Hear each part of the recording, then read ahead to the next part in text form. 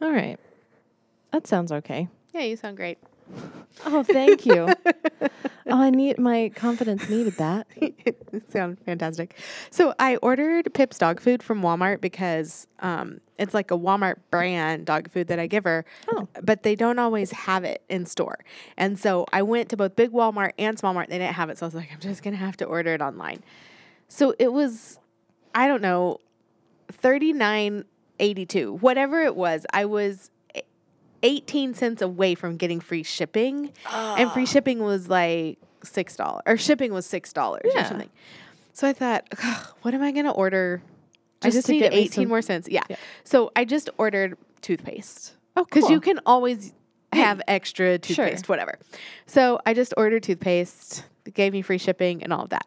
And then I got a text message that my order was being delivered. This is the same day. Okay. Oh. A guy in his little Nissan, whatever, drives up and brings me my toothpaste in a Walmart sack. Just like the tied toothpaste? up. Like, Walmart, it would have been better for you to just give me the free shipping on my dog food. Oh, my word. How strange that they're like, oh, well, we'll just send someone out to bring you just your toothpaste. I mean, I figured that if it was for free shipping, they would ship it with the dog toothpaste food. and the, yeah. Help us So all. then I felt like I needed to explain myself to him. Like, oh, so you told him the whole thing? well, yeah, I said, what? I thought this would be coming with my dog food.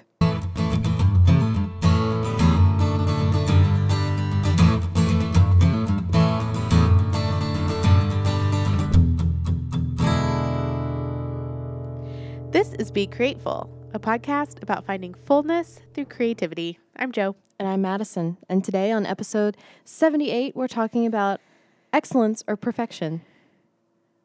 Yeah, Which are they one the is it? same thing? Yeah. Is there a different, well, Which do you choose? there's only one healthy answer. Sure, there's one healthy answer, but I think we tend to skew to that unhealthy answer. Yes.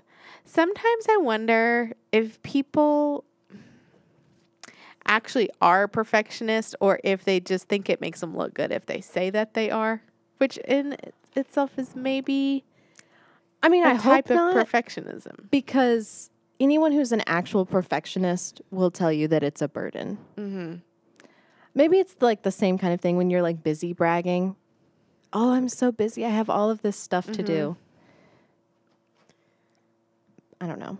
It's that sort of like medal of honor that's like, oh, look at how hard I'm working. Yeah, I'm hustling so hard. Oh, I just can't help it that I'm just a perfectionist. Everything I do is amazing. Oh, maybe it's one of the lies you tell ways that you build yourself up in a job interview. I'm a perfectionist and a workaholic. Or it's like when they ask you for a weakness, and so you say you're a perfectionist because then that benefits them. Sure. Like your dysfunction is going to benefit your boss. They're going to like exploit that quality from you. Which hopefully after this podcast and many of our other podcasts that we've talked about perfection, you'll realize that you don't want that in an employee. No, it is debilitating. It will slow down their work. Yes. Inefficiency, all that. But the reason that we're talking about this is because you came to me and you were telling me about this mural that you were working on. Yeah. Okay, so go ahead and tell me a little bit about that. So, recently, several podcasts, we've been talking about this mural that I painted for a local church. And I had taken some pictures and sent it to my friend who was involved like in the planning process and goes to that church and stuff. And so I sent them to her and she was like, Jo, I love it. Are you so proud? Something. Mm-hmm. And I said, well, yes, there are two spots I'm really struggling with, but in my constant battle with perfection, I am not going to tell you what they are. Like that's part of how I'm letting go of them. I'm going to tell you they exist, but you're not going to tell me. But I'm not going to tell you where they are. Yeah. And so I had sent her a video, and she took a screenshot of one of her favorite parts. Uh-huh. And that was one of the parts that I didn't like. And so I said, okay, since you said that was your favorite, that's one of the parts that I don't like. And then when she came and saw it in person the next day, the other spot that she pointed out as like, not necessarily her favorite, but it was like the parts that were catching her eye. Yeah. She pointed it to this other spot and she was like, I really love this spot too. And I just started laughing. And I said, that's the other spot that I don't like at all. And so that just, and this isn't necessarily excellence versus perfection, but what it reiterated for me was that perfection holds no value. Like me obsessing about not liking those two spots didn't even matter because she liked it. And so it's completely subjective and arbitrary. And if it wasn't those two spots, it would have been something else that I didn't like.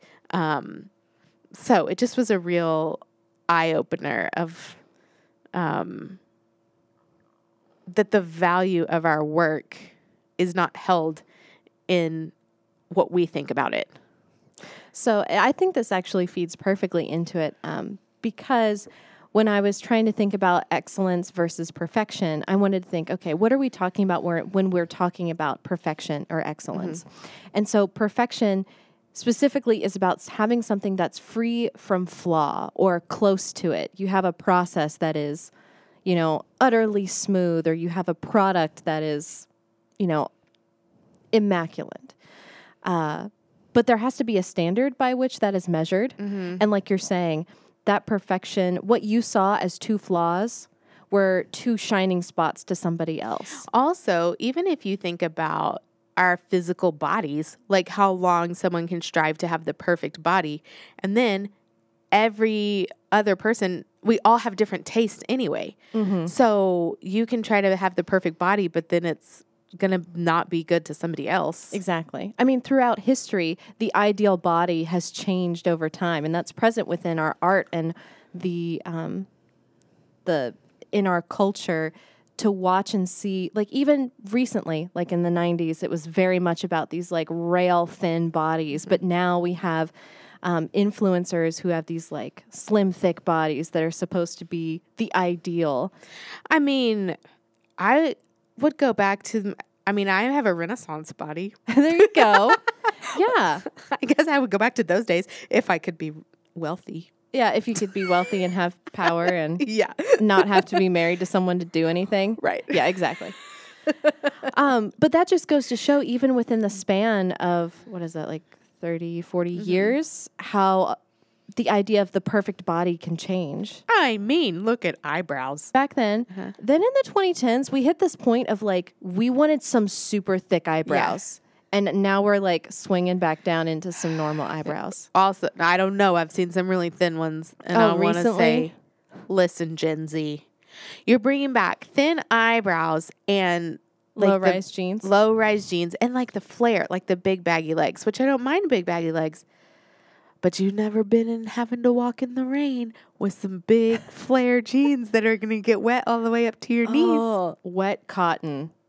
Ugh. Anyways, all of that to say that perfection, what we see as perfect, is going to be subjective. Yeah, right. And the standard a lot of times that we're using is made up by someone or like it's coming from somewhere. Now, that is to say, if you happen to be a rocket scientist, yes, your work has to be close to, like the math has to be close to perfect. You have a measure by which you need to do things, but it's an attainable one. I think when we're talking about perfection in our work or how we view ourselves, it tends to be an unattainable level of perfection. It's attainable because it is objective? Yes. In math, there is going to be a right answer, plain and simple. In a lot of our work, we live in this sort of gray scale of as long as it functions and it works and people like it and people will want to consume it, work within it, whatever, then it works. It doesn't have to be perfect. So, I went to Brene Brown. Hey. So here is, she talks about perfectionism a lot. I'm actually reading through her book called The Gifts of Imperfection right now. But I think this is in Daring Greatly. But it says, she says, perfectionism is not the same thing as striving for excellence. Perfectionism is not about healthy achievement and growth. Perfectionism is a defensive move. It's the belief that if we do things perfectly and look perfect, we can minimize or avoid the pain of blame, judgment, and shame. So it is a way that we're hiding who we actually are. Well, and it's a way that we think we can avoid pain, rejection, all of that. Except you can't avoid it because the whole time you're not really being seen. Sure. So, but I think about it in the context of making, quote, the right decision, buying the right car, being at the right place, being in the right house. And you could interchange that with perfect, the perfect car, the perfect house, the perfect place to live. To who? Perfect to who? Well, and that's the thing is like, there's got to be a right answer, right? No, but I mean, when you're talking about buying the perfect car, perfect for your lifestyle, perfect for how you will use the car, or like perfect for the image that it will give? Well, I think it could be many different things based on the person. When I'm talking about the perfect car, basically the values can differ from person to person, but it's this idea that you can get something like that completely wrong is the issue, like. Right. Don't think about how other people would think about buying the perfect car. So, because you said this is how you think about perfection. Yeah. So like, how would you think about buying what would the perfect car entail to you? So, I mean, the things that I would consider are like, am I getting a really good deal on the car? Is it going to fit all of the needs that I want it to? Is there something better out there? And I think that's what perfection really eats at, is this idea that there's something better that's out there that you can attain. And that will eat away at you. It's this comparison and there always is the potential that there's something better out there. And if it's not out there yet, it will be. Well, but the thing is, though, is that you can't be concerned with that, though. You can't always be concerned with like... Right, but I mean, the answer is yes. Well, I don't want to hear that, Joe, because then that tells me that I haven't done my research, that I haven't been good enough, that I haven't done all of the things that I need to find that which is better out there. But does it not... Okay, this is interesting. For me, it would let me off the hook to know that like there is something better out there. Like that answers the question. And if it's not out there yet, it's going to be. So I guess it helps me like go ahead and make a decision based on the information I have now. Knowing that like to me that sounds like, well, I'm going to mess up, so I might as well just pick something and be okay with it. That's like that is the feeling that I would get if I knew that there was something better out there and I didn't take the time to go out there and try and find it. I'd be like, well, my answer is going to be perfect anyway, so why bother? Well, I guess this introduces the idea of excellence then, because there's a difference between, well, there's always going to be something out there, so I guess I'll just get the first thing I see, versus I will do my research and I will do due diligence and I will find a car that is a good value and meets all these criteria I've set for myself. And then once I have something that I like, I will act on that decision. Because to me, that's when that second part is, but what if something better happens? And so it's either the best thing or anything will do. That is that's different than here is a car that meets all of my criteria, except for the one that is the absolute best. Because then that answer's going to always be no. There's always going to be a car that comes out next year that get better gas mileage and is in a color that you like better. Yeah, but even if so you take that mentality and you move it over to other places in your life, and it can really start to eat away at you. Because a car, I mean, ultimately, depending on what you need from your car, it is supposed to get you places in a safe and comfortable fashion. Great. But there's other more complicated things in your life. Well, what happens when you're seeking out the perfect relationship or when you're seeking out the perfect job? And you get this anxiety about, well, what if I have to make a decision? What if I make the wrong one? This is something that I encountered when I was trying to decide if I was going to be here at Make Do. I was torn between that which I thought was, okay, well, if I go and take this teaching job, it meets all of, like, this is the thing that I've been working towards, and it meets, you know, the criteria of I will have my own classroom, I'll get to teach full time, I'll have all of these other things that go along with it, versus something that's new, unknown, but is something that brings me a lot of joy. And it was a really hard decision for me to make because I was trying to figure out the quote right one or the perfect decision. And I had to come to this conclusion that there wasn't going to be a perfect decision. I had to figure out what was going to work like for me or what I was going to end up being happy with and what criteria I was going to use to define what was going to be the right decision.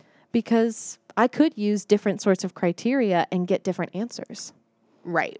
Which is the issue with perfection. If you use different criteria, your output of that which is perfect is going to be different. And I think that puts you in a place of to where you just don't make decisions. You just don't move forward. And so that's how you wake up like, and it's been 10 years and you think, how am I still in the same place? Yeah. Because perfectionism doesn't leave room for failure. Or in this case, making a wrong decision. Excellence, on the other hand, does. Excellence doesn't see failure as the opposite of itself. Because excellence understands that failure is an opportunity to become more excellent, like to learn and then to come back and do it better. When I was looking up a definition for excellence, it said that which is outstanding or good. And I started to kind of flesh that out further. And I thought, when you're seeking out excellence, you're seeking out to learn better. It is a process. And it's making a process or thing that stands the test of time, something that works well and that is going to continue to work well. Well, or when times change, so does the answer. Like, and then you move on from that decision. That goes back to the conversation that we were having last week about the creativity of the Constitution and the Declaration of Independence and all of that. And when we hold too tightly to the specific words as they were written in the specific time with the specific context and information that people had, we lose the essence of how they were written and the spirit of what they were trying to bring about because you're not letting in any new information. And as we start to expand our view of humanity, like, oh, a Black person is 5/5 of a person. They're not just 3/5. Yes. And, oh, women have some say, they're whole people too. Like when we can take all of those ideals and take the new information and through excellence see that the words that we had weren't like the perfect words to declare independence for anyone. It was excellent for its time, but that doesn't mean it's excellent now. And it gives you a way to reassess things. Whereas the idea of perfectionism anyway is that there's only one right answer. It doesn't allow you to go back and make revisions. Or even to acknowledge that, but let's go back to the car example. The truth is there's probably 3 or 4 or 10 cars on the market that would suit your needs.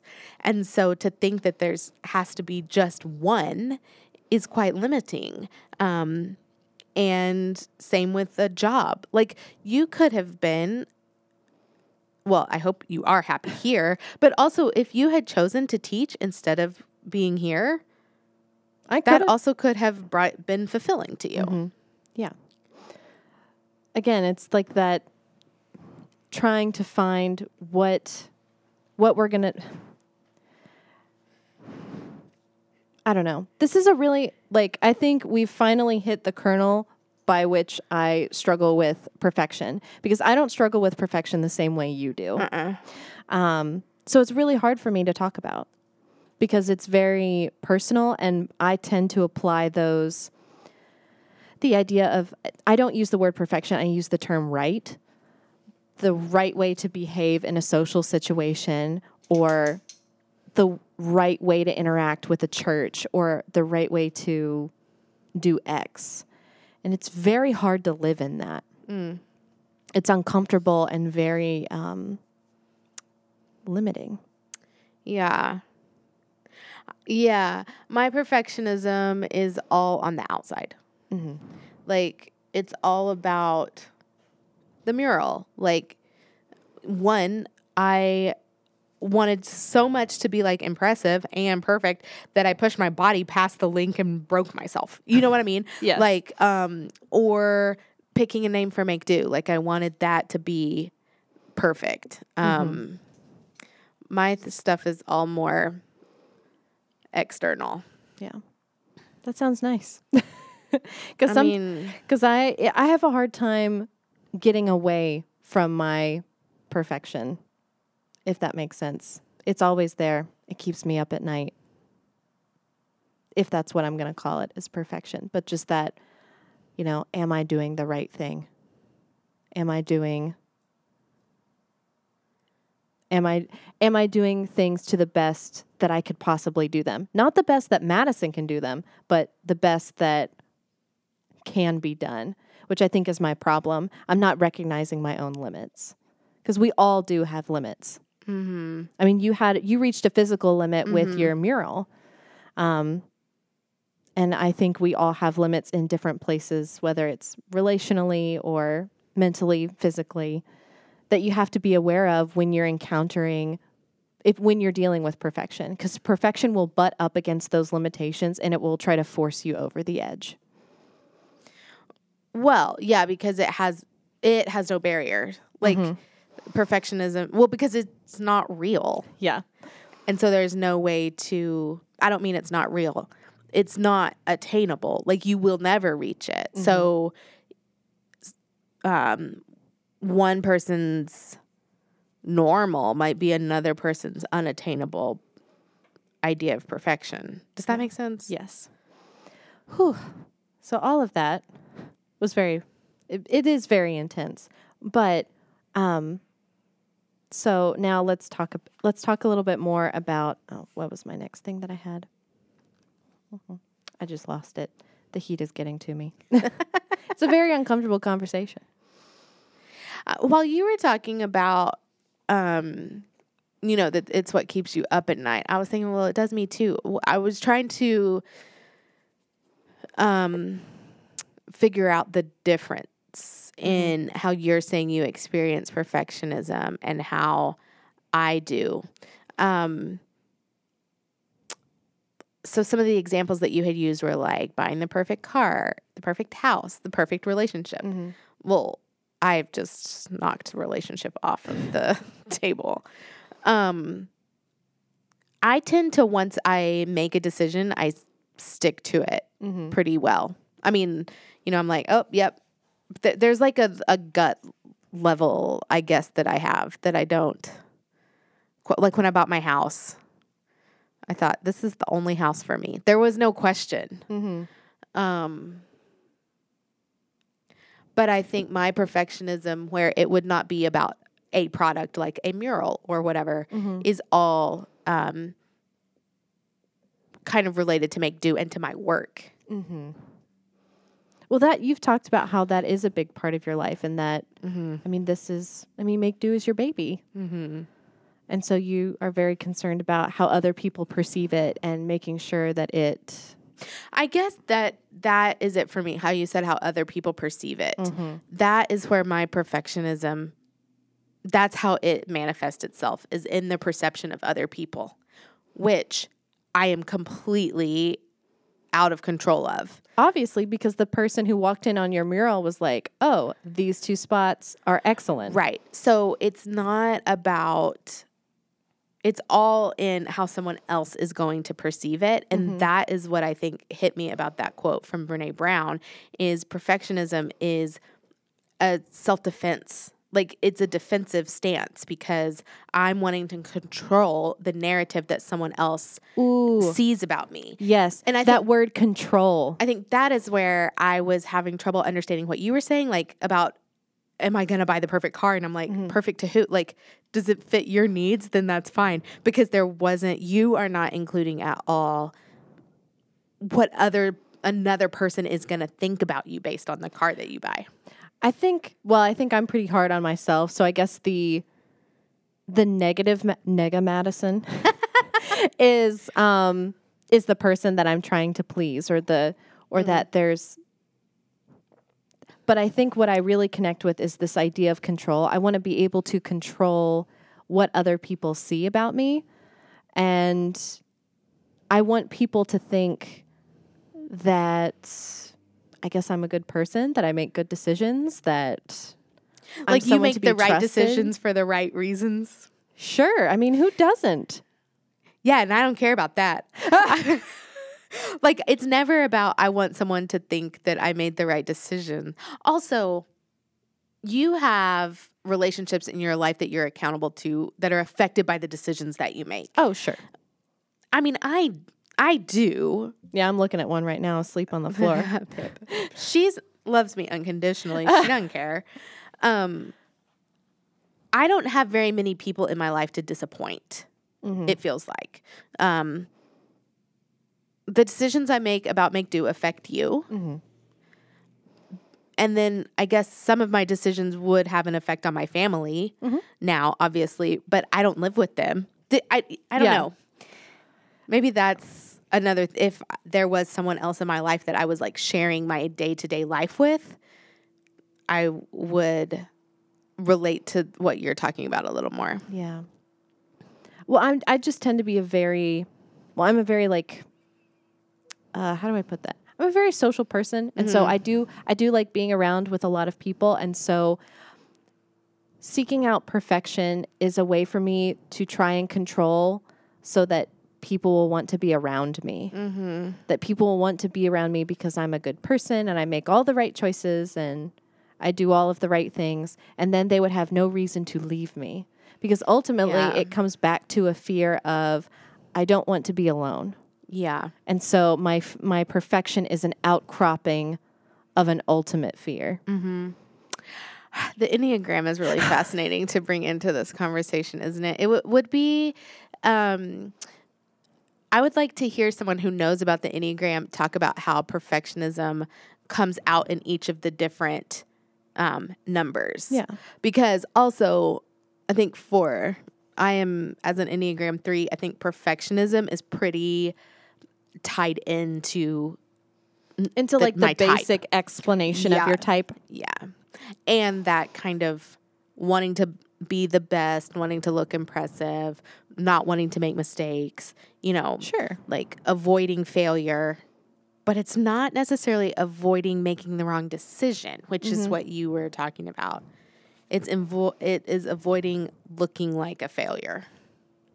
I think any of the, if we're going to talk about the Enneagram, any of them can have that outcropping of perfectionism. It can just express itself in different ways. Right, that's what I mean. Like, that's what I'd like to hear someone, because I think a lot of people would associate it with like a 3 and a 1. Yeah, those are the only ones that deal with perfection, right? Right. So I would like to hear someone say about how it comes out in the other numbers. Absolutely. That could be pretty interesting. Because perfectionism isn't limited to certain number. Like, I think it is a plague on both your houses. Yeah, I think it can come out in all different sorts of people. And it may even come out in people who we don't deem to be successful.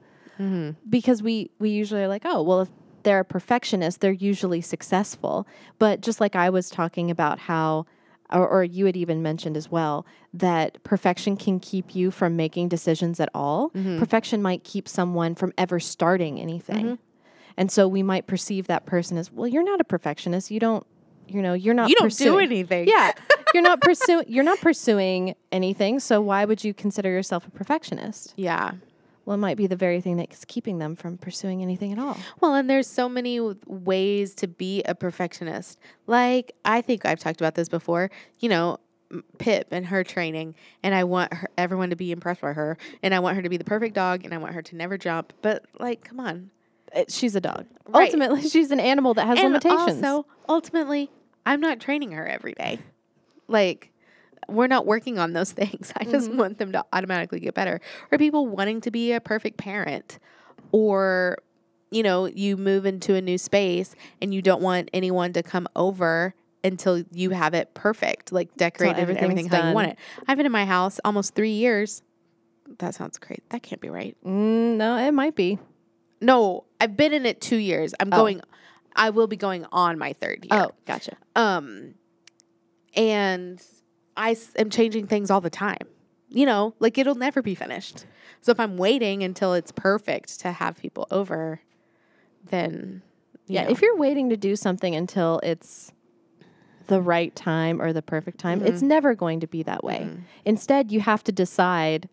You have to be able to make a decision based on different criteria, not about it being, quote, the right time. I think that creativity, even though a lot of my problems with perfection come out in creativity, I think that after so many years and years of experience through the creative process, it actually helps soften the edges of my perfectionism because it lets me off the hook. It lets me say things like, well, you said it wasn't helpful to you, but it's helpful to me to know that I'm never going to make. There will always be a potential decision that's better than the one that I made. There will always be someone who can do what I'm doing better. And so that idea doesn't make me lazy or make me be like, oh, well, then what's the point? It helps me let go of that weight that I'm carrying to be the best one, to know, you know what, there's someone else out there that's already doing it better. Let it go. Just keep doing what you're doing with excellence. And for me, how I view my own excellence is doing the most that I can, that Madison as an individual can, and understanding that that's not going to, that being me and doing the best that I can is enough. Right. Also, even the best that you can do is not the same every day.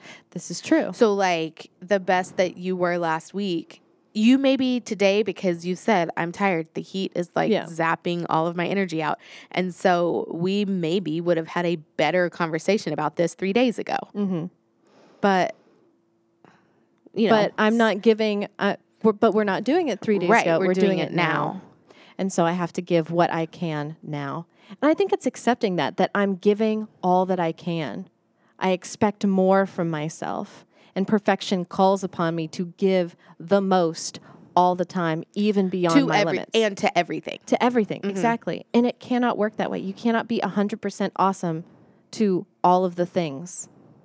No, this is, another saying I hate. Okay. Similar to fake it till you make it. Okay. Is giving 110%. The idea that you go out to football practice and give it 110%. There's going to be more. Also, you can't. There is no 110%.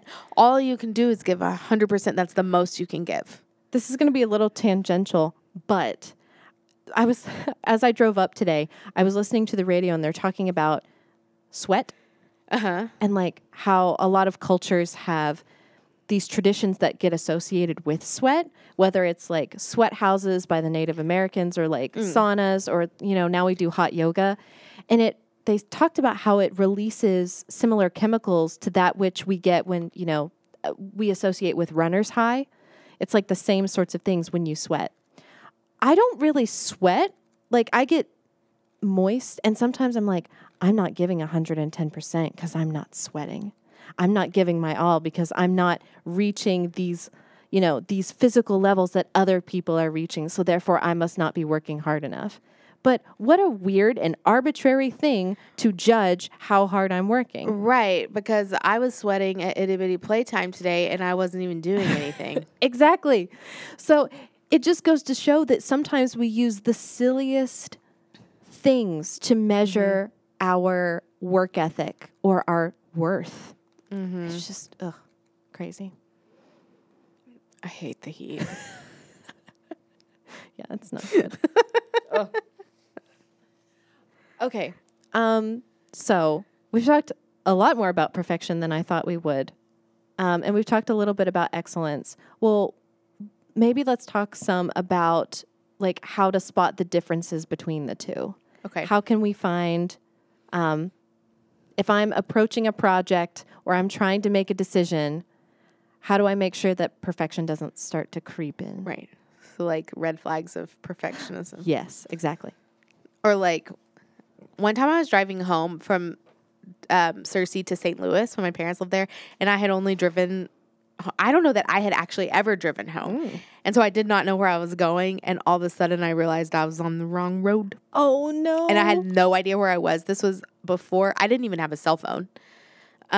So I, of course, didn't have like, I probably had a Google map like printed out instructions. Oh, yeah, sure, yeah. But, and I had to stop at a gas station and like get an atlas, and then I just turned around and went back. home. Yeah. And then I got pulled over for speeding.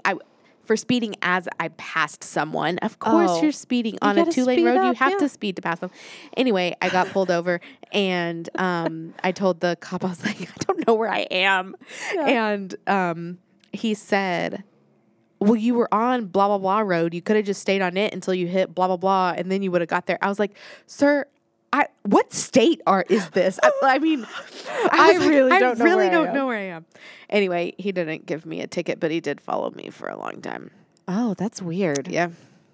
He also was right behind me, like, when I passed this person. I knew he was behind me. Yeah, so you're like, I'm going to do a thing that I thought was normal. Right. I'm going to pass this person, and then, you know, because we were driving too slow. Anyway, whatever. That is beside the point, except the point was sometimes you look at the road sign and you realize, oh, I'm on the road of perfection. Yeah.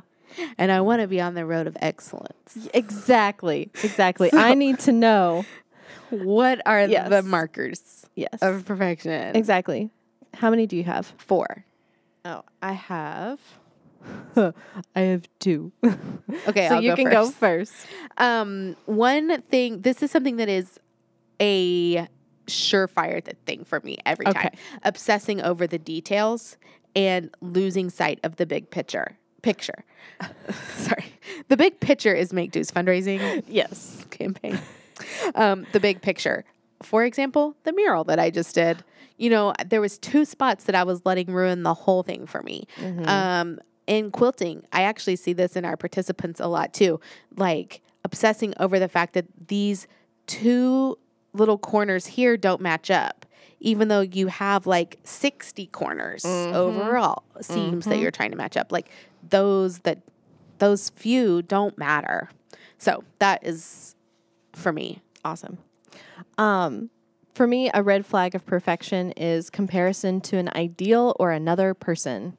Whenever comparison enters my mind, it's never a good sign. Yep. Because you got to do what's best for you. And I'm sorry to tell you, you're the only you. Someone can't hand you an atlas and say, all right, here's the roadmap that you need to take to success or to happiness or whatever you're looking for out there in the world. You have to be able to define that for yourself. In addition to that, there's no way for you to know what's going on in someone else's life.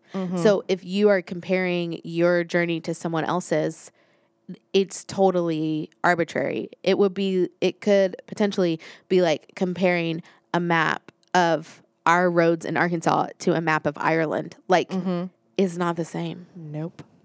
So, and you don't know what they've been through. Exactly. So, especially if you're comparing yourself to some ideal version of yourself, that may be a person that will never exist and probably won't. Like this perfect ideal version of yourself. Even if you're because the ideal has no troubles. You're right. The ideal version doesn't sweat. It's right because the ideal Joe is always living in like 60-degree weather. She happy all the time. Exactly. Okay, not doing something because you're avoiding the potential of failing. Oh, yeah. I hear this one loud and clear. So it's not even that you might fail. It's you're not even starting something. You're not even getting into that game. Right, because you might mess up.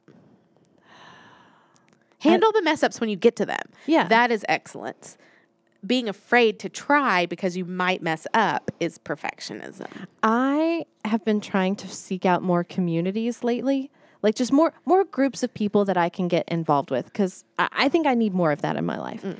And it is really hard to make friends or to step into a new group of, especially of established people, and just be you.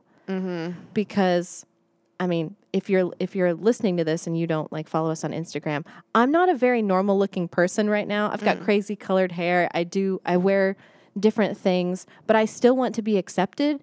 And I don't know I can't gauge how other people are going to react to me. That's out of my control. So it can be, sometimes I'm like, well, maybe if I just don't join and I just look from afar, I can enjoy what they do from afar. But guess what? You don't. You can't get that vicarious enjoyment. It No. only lasts for a little while. Yeah. So don't be afraid to jump in there. Right. It might be awkward. You might make mistakes. It will be awkward, but also everyone else is so obsessed with their own awkwardness that no one is really thinking about you. Yeah. I thought that when I got to be an adult, I could be like a smooth talking adult. No, like that was part it of just being gets an adult. harder. The older I get, the more I'm like, wait, adults are they're just like big kids. Because the way that I interact with children is so much like smoother because I know they don't care. They're either I'm there to be like a teacher and I know my place and what I'm doing, or if I'm at McDo, then again, still in some place of authority, but I can have a conversation with them. Also, you're not one of them. You already are separated from them. You're not trying Sure. to fit in with them as another kid. This is true. However, I realized that I really needed some adult conversation the other day when I came home to Richard, and I was like, yeah, and like the kids and I had this really good conversation about da-da-da-da, and I like kept going on about it, and he was like, you should probably talk to some adults. And I was like, yeah, I think you're right. But see, I look at you with the kids and I think, ugh, I could never do that like Madison does. I don't know whatever Mario character y'all were talking about yesterday that sometimes has a propeller and sometimes doesn't. Oh, yeah, that's Shy? right. Wait, yeah, what's his Shy name? Guy. You're right. Shy Guy. Yeah, you got it. Hey, I was right. Okay. Anyways, all that to say, it can apply not just to doing something, but also like trying to be a part of something. Yeah. So what was yours? I already forgot. Oh, Say it again. Oh, I was responding to yours. Oh, avoiding potential failure. Yes, Okay. exactly. So what's yours? Here, my next one is a red flag is asking yourself to go beyond your limitations when you are pushing beyond what you should be doing. So maybe that's saying yes to several different social commitments because you're seeking out community. Or it could be, working until 8 p.m. at night because you're like, well, this needs to happen and it needs to get done. When you know your body needs rest, working through lunch, it could be any number of things. But when you start letting go of those boundaries, that's when perfection can seek in. Whereas excellence, if you're pursuing excellence, then boundaries don't get in the way of that. No. Like setting up the boundaries of your limits do not offend excellence like they offend perfectionism. Because excellence requires you to be the best that you can where you are right now. And so it allows you to say, well, in order for me to do my work well, I'm going to need to feed myself. I need to rest. I need to say no to a few things so that I can take the time that I need to do other things. So excellence is so much more perfect than perfection. can we even say that? Yeah, it's the perfect option. It's the perfect option. Help us all. Okay, I have two more. Yeah. One would be finding yourself micromanaging or trying to control a situation. Yeah, we've touched on control quite a bit here. Yeah. I want to control what other people think about me. You want to be able to control how people perceive make do. So like, obviously I do this with myself, but then because you're part of Make Do too, if I have a certain perfect ideal for what Make Do is, then I will try to micromanage or control the work I've already entrusted you with. So that doesn't really come up often. It just... No, but it could definitely be one where, yeah, just trying to like nitpick. Well, and this is interesting because it's easier for me to let go of the work you do for Make Do and say, well, that was good enough. Like if I ask you to do an Instagram post and you do it and it's not what I would have done, that's fine. I didn't do it. Yeah. And so it doesn't matter that what you do isn't perfect. But if I had done the same Instagram post, how much energy would I have wasted trying to make something perfect? When again, like we've been saying this whole time, it doesn't exist. It adds no extra value. So really, it's more valuable to me for you to do the post and me To let just it go. let it go. Yeah. And then my last one is when you find yourself like in a holding pattern, like you're waiting to share your ideas, your space, yourself until it is a certain thing. Yeah, that apprehension of like, well, I just need to wait until I'm this good and then I will be good enough to go. Right. Like we need to wait to launch Itty Bitty Playtime until we have all the answers. Or I'm trying to think of something else like, when we did quarantine craft camp, when COVID first started, we didn't have time to wait and make it be perfect. Or when we started making masks, we didn't have time. We just started and then we adjusted as we went along. And so it actually kept us from holding ourselves back with perfectionism. Yeah, I'm holding myself back currently from sharing more of myself on my Instagram. I've told my therapist this and now I'm going to tell y'all this. I would like to be sharing more of the things that I make on my Instagram. I haven't been doing it because it terrifies me to share some of the things that I make out there in the world, like the things that I hold dear and that I'm close to. The stuff that I make at Make Do with the kiddos is for kids. And so I don't really mind sharing it. Yeah. But something that is so close to me and that I pour so much of myself into can be really hard to share out there on the internet. And so I'm going to try and start posting more of my creative pictures and sharing more things. Just to put myself out there more. Well, it's tough because, I'm not going to tell you why it's tough for you. Thank you. Why is it hard for you?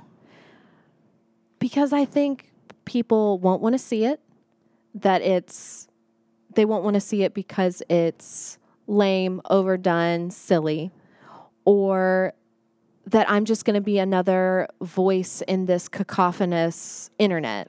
Why would anyone want to bother listening to me talk about how I put a light fixture up in my house? Like, so why bother putting it on Instagram? Well, I had this like internal argument with myself but I was proud of it. And I want other people to see that and share in that with me. So there was this tension between the two. And how does it benefit you to share it online? Because it gives me a place for other people to allow me to be seen. Okay. Because that's, again, I'm a person that loves connection and strives for that. And so it allows me to join the community. Yes, exactly. Okay. But I think I've stayed off a lot of social media because I'm already into things that are considered vapid. Like, I love fashion and clothing and accessories, and those tend to be considered very feminine, vapid, shallow interests. And then to put it online, we have this archetype in our head of this social media gal that's like only interested in the likes and trying to post things so that other people will see them and isn't interested in living their own life. And so in an effort to not be that person, I have closed myself off from communities that I would like to be a part of. I guess that's why I asked, because I think why you share it is important. And if you're not trying to become an influencer. Mm-hmm. You don't have to like fall into that game. Or like if my personal Instagram account, I don't even check. I don't know the password to get onto it. And so I don't even know how many followers I have over there. So like if you have 500 followers and I'm sharing stuff online, I don't mean who cares, like this isn't a big deal, but I didn't know if it was important to you because of the practice of courage to like, To put yourself out there, or if it was important to you because you're trying to make community. You see, those are like two different things. Yeah.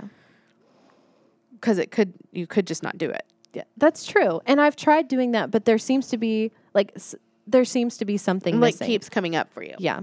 So I'm like, well, maybe I need to try something different. And who knows? It may not be the thing that I need, but I won't know until I step out there and try it. And perfection would keep me from trying it. Well, and then having no expectation about the thing too is helpful. So like in this sense, because this is something that's kind of on the side, right? Like you're not trying to make income by doing this, or it's just a self-practice. And so then you can test it out. And if you don't like it, you can change, and who cares? Exactly. Yeah. Another thing about, waiting to share or waiting to do certain things. I think a lot of women get trapped in this cycle with our bodies too. Like, well, I need to lose X number of pounds before I do fill in the blank. Go on a beach vacation. Wear a jumpsuit. Wear shorts. Wear a bodysuit. Top. Like we just fill in. We put something arbitrary on our bodies, and then we say we can't do something we want to do until this happens. Yes. Instead of just living the life you have in the body that you have. Yeah. The end. Life, and I'm trying to really soak this in. Life is too short to not do the things that you want to do for some arbitrary reason. Well, and it's also like life is too uncertain. Like sometimes I think short is, yes, true. Yeah. But also you don't know how long you have. Exactly. So it's also very uncertain. So why do I want to like grow my hair out when I hate it? When my life's uncertain. Yep. I just cut it. There you go. Just cut it off. Okay, we did it. Another conversation about perfectionism. Yeah, I didn't know it was going to get so personal to me, but I think this conversation is 'cause definitely a good breakthrough. We're gonna have it about me. Yeah. Sorry. Surprise. It was about me all along. Well, it was about that particular story with the mural. Yeah. Man, I tell you, if y'all have not listened to Brene Brown, she's not paying me to say this, but like, read some of her stuff, watch her Super Soul Sunday. It'll get you good, especially if you're dealing with perfection. She talks about living a wholehearted life, and hopefully I'll get there someday. Well, it is an ongoing process, right? It's not a get there situation. No, it's a learning of a lifestyle. Like if you're wanting to get healthy, it's not just about, I'm going to adopt this for a while and then get off of it. It's a lifestyle. Yep. So. Yep. And creativity will help you with that. I think that we would be remiss if we did not say that. Yes. That I think everyone who says that they're a perfectionist should come take the quilting class. Or some kind of class. And I'm sure in the other episodes, we didn't even look them up to see other times. I'll put them in the show notes, like the other episodes where we've talked about perfectionism. But I think every time we're saying, do something you're not good at on purpose, or find a creative outlet to practice things not being perfect and to practice being out of control. Not out of control. Not in control. Yeah, letting go of this illusion of control. Right. We think we have control. Right. But we really don't. Finding a way, finding a creative practice where you can see improvement, like where you can get better and you can make progress. And you can focus on progress, not perfection. And you can pursue excellence in that thing, but also let go of any unattainable ideals. Yeah. Get that out of here. Yeah. What are you learning this week? I wrote down my sweet and sour. What am I? Well, you patched a hole in your wall or something. Oh, okay. So that's actually my sweet. So I'll talk about Okay. those two at the same time. I installed a light junction box into my wall, and it didn't go as planned because it was Oh. the first time that I've done this thing. So And we know that the first time always works out very well. So I cut this like huge hole. It felt huge. It wasn't really that big, but I mean, it was a huge hole in my wall. And the box didn't quite fit. Like it was just like the hole was ever so slightly too big, but I thought I did a good job. I traced around the outside and then like I cut a little bit smaller than I should have because I thought, oh, if I need to shave off more, then I can. Right. Well, no, it didn't work out that way. And the junction box that I had bought didn't quite work like it was supposed to, but I had another one that I had ordered, but a piece was missing from it. So I Frankensteined the two boxes and it finally fit in my wall. And after about an hour, like it was like solid and in the wall. And I just started singing because I was so proud of myself that I had like cut a hole in my wall, put this thing in. I now have a new light fixture and it's all like coming through the wall like it should be instead of just wiring poking through the drywall. And I just feel so accomplished and so powerful. So did you have to do any patchwork? I didn't have to do any patching for that particular Okay. hole, but they did leave because the only way that this light fixture was installed in my wall was through two huge drywall anchors, and one had left a pretty sizable hole. So I did have to learn how to patch with like drywall tape and all that Yeah. business. But it's painted, it's done. Like that look feels like a whole new room in the house Yeah. with the paint and the light. And I'm like, yes, Good job. I can do anything. So you're learning. The thing you learned is also your sweet. It is also my sweet because I felt so good about it. I didn't think of any of these things ahead of time. But I guess what am I learning? Well, here's the thing I'm excited about work wise, and I guess it will be a learning process too. This year I'm doing like a mid-year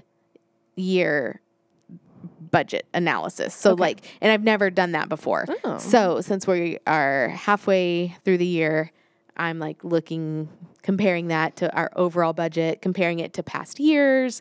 We tend to do more revenue in the second half of the year compared to the first. And so anyway, I'm just building up some new processes, some new Okay. data. There you go. You love data. I do love data.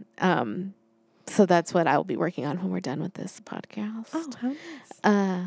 I guess I'm learning to listen to my body because last night I went to bed. I was in bed at like 7:15 Ooh, girl. and asleep probably by like 8:15. Oh, man. I just couldn't. I've been staring at the computer a lot and I couldn't do it anymore. Well, good. Good for you listening to your limits. Yeah, my sweet. This is like a bittersweet sweet, but if you listened last week, you know that I have pushed my shoulder over the edge, an old injury, but I got too intense with my painting of the mural and basically cannot function. So I've scheduled an appointment with an orthopedic surgeon who I have seen before. But anyway, my appointment got moved up a week. That's awesome. Yeah. So it's bitter in the sense that I would rather not have to go to the ortho, but it's sweet that I get to go Monday. So when this episode comes out, I will, I get to go see my ortho instead of having to wait another week. So Yeah. That's good. yeah, I just want to like have a plan, I get that.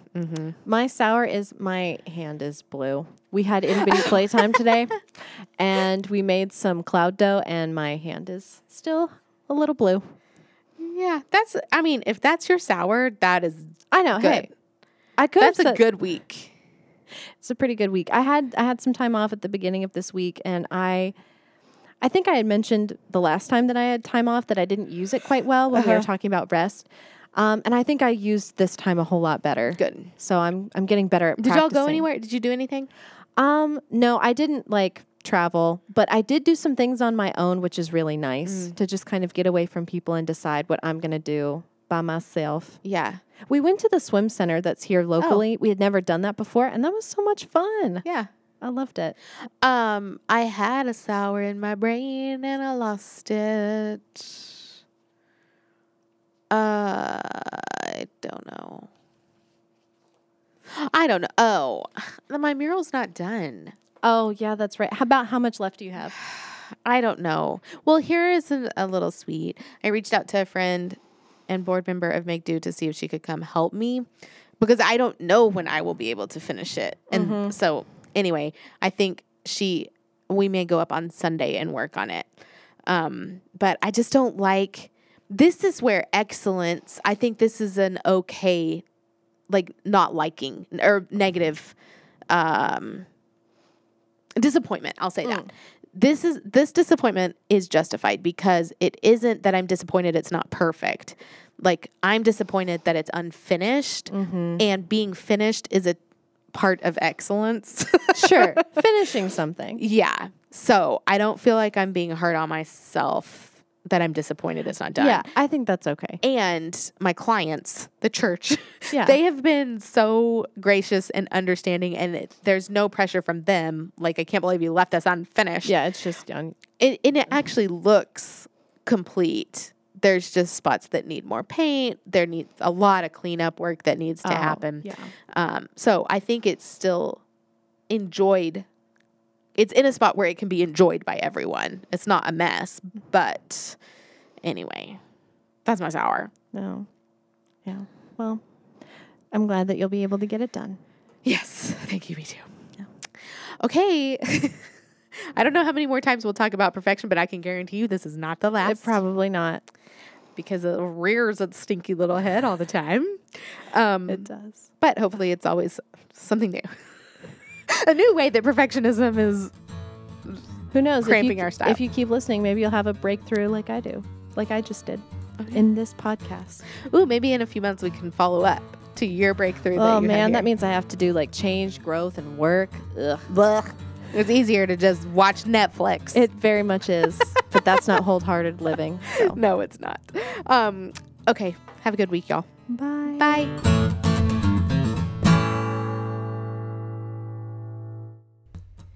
Thank you to my dear, dear friend Craig Hudson for our very createful theme music. You can hear more of Craig's music on Spotify under Craig Hudson. That's Hudson with a T.